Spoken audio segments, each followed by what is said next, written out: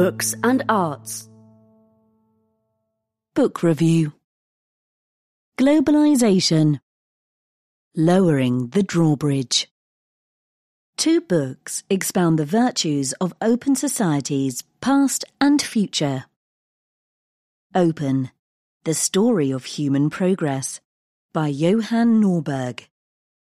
1 Billion Americans, The Case for Thinking Bigger, by Matthew Iglesias.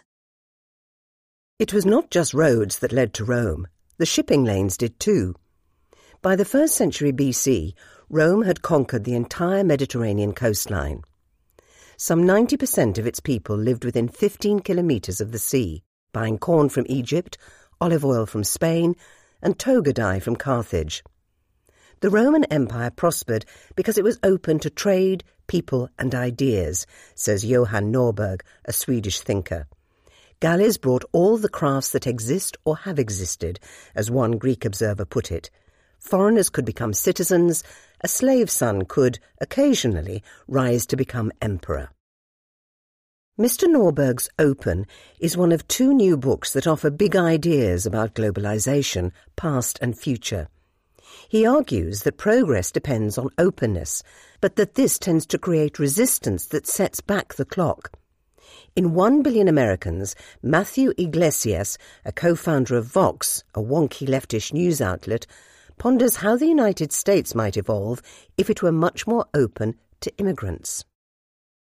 Open is clear, colourful and convincing, marshalling evidence from a range of eras and civilizations. The Roman Empire ceased to prosper when it ceased to be open. Christianity became the established religion and sought to crush all others. This new intolerance led to vicious conflicts between Christians and pagans who saw their old gods being banned and their temples torn down. Persecuted pagans joined Rome's enemies, even welcoming barbarian invaders as liberators. Human history, in Mr. Norberg's telling, is a cacophony of drawbridges being lowered and then raised. Mathematics and medicine flourished under the cosmopolitan Abbasid Caliphate, but froze when religious conservatives won control. By driving out Jews, Muslims and heretics, he argues, the Inquisition helped impoverish Spain. Between 1500 and 1750, the Spanish economy actually shrank.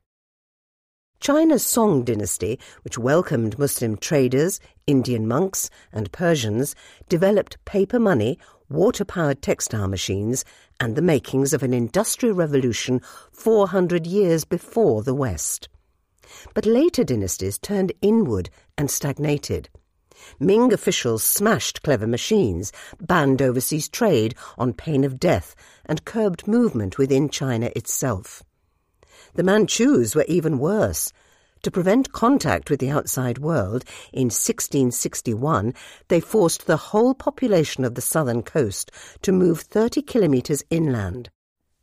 A century later, the Qianlong Emperor banned or burned any books that seemed sympathetic to previous dynasties, including a great encyclopedia of economic and technical matters.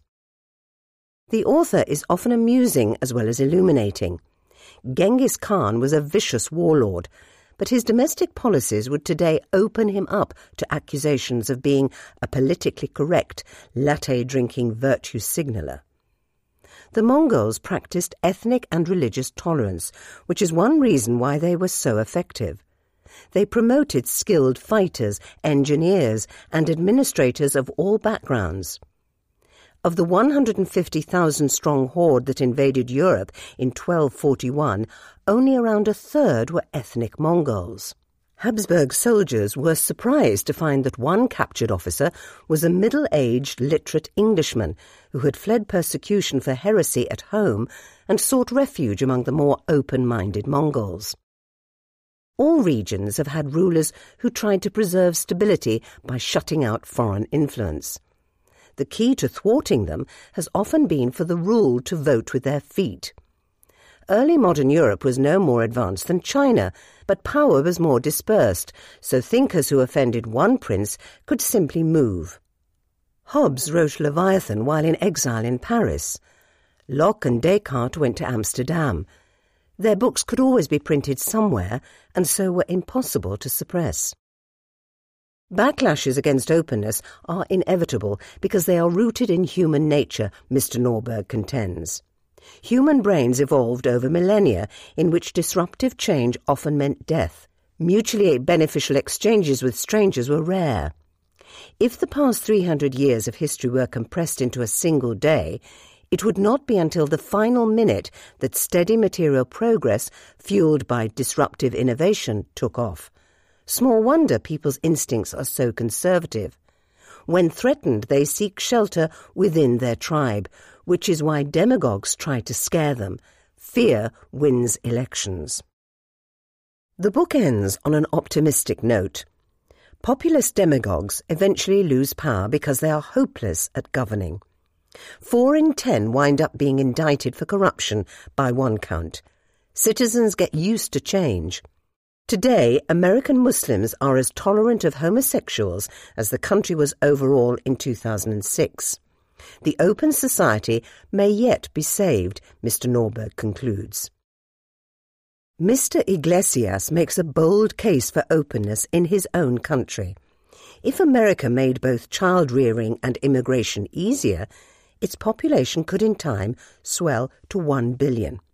It would thus remain the preeminent power, outstripping China and India. A bigger America would make for a more innovative and democratic world, he argues. But wouldn't an America of 1 billion people be horribly crowded? No, it would be as sparsely populated as France is now. Even populous cities could accommodate many more residents if building codes were less restrictive. Enlightened visa rules could revive declining towns.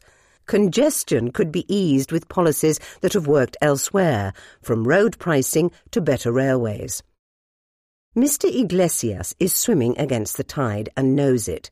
He notes that a recent immigration bill, backed by Donald Trump, is so restrictive that it would not let Kazuo Ishiguro, a British Nobel Prize winner, apply for a work visa unless his job paid $240,000 or more.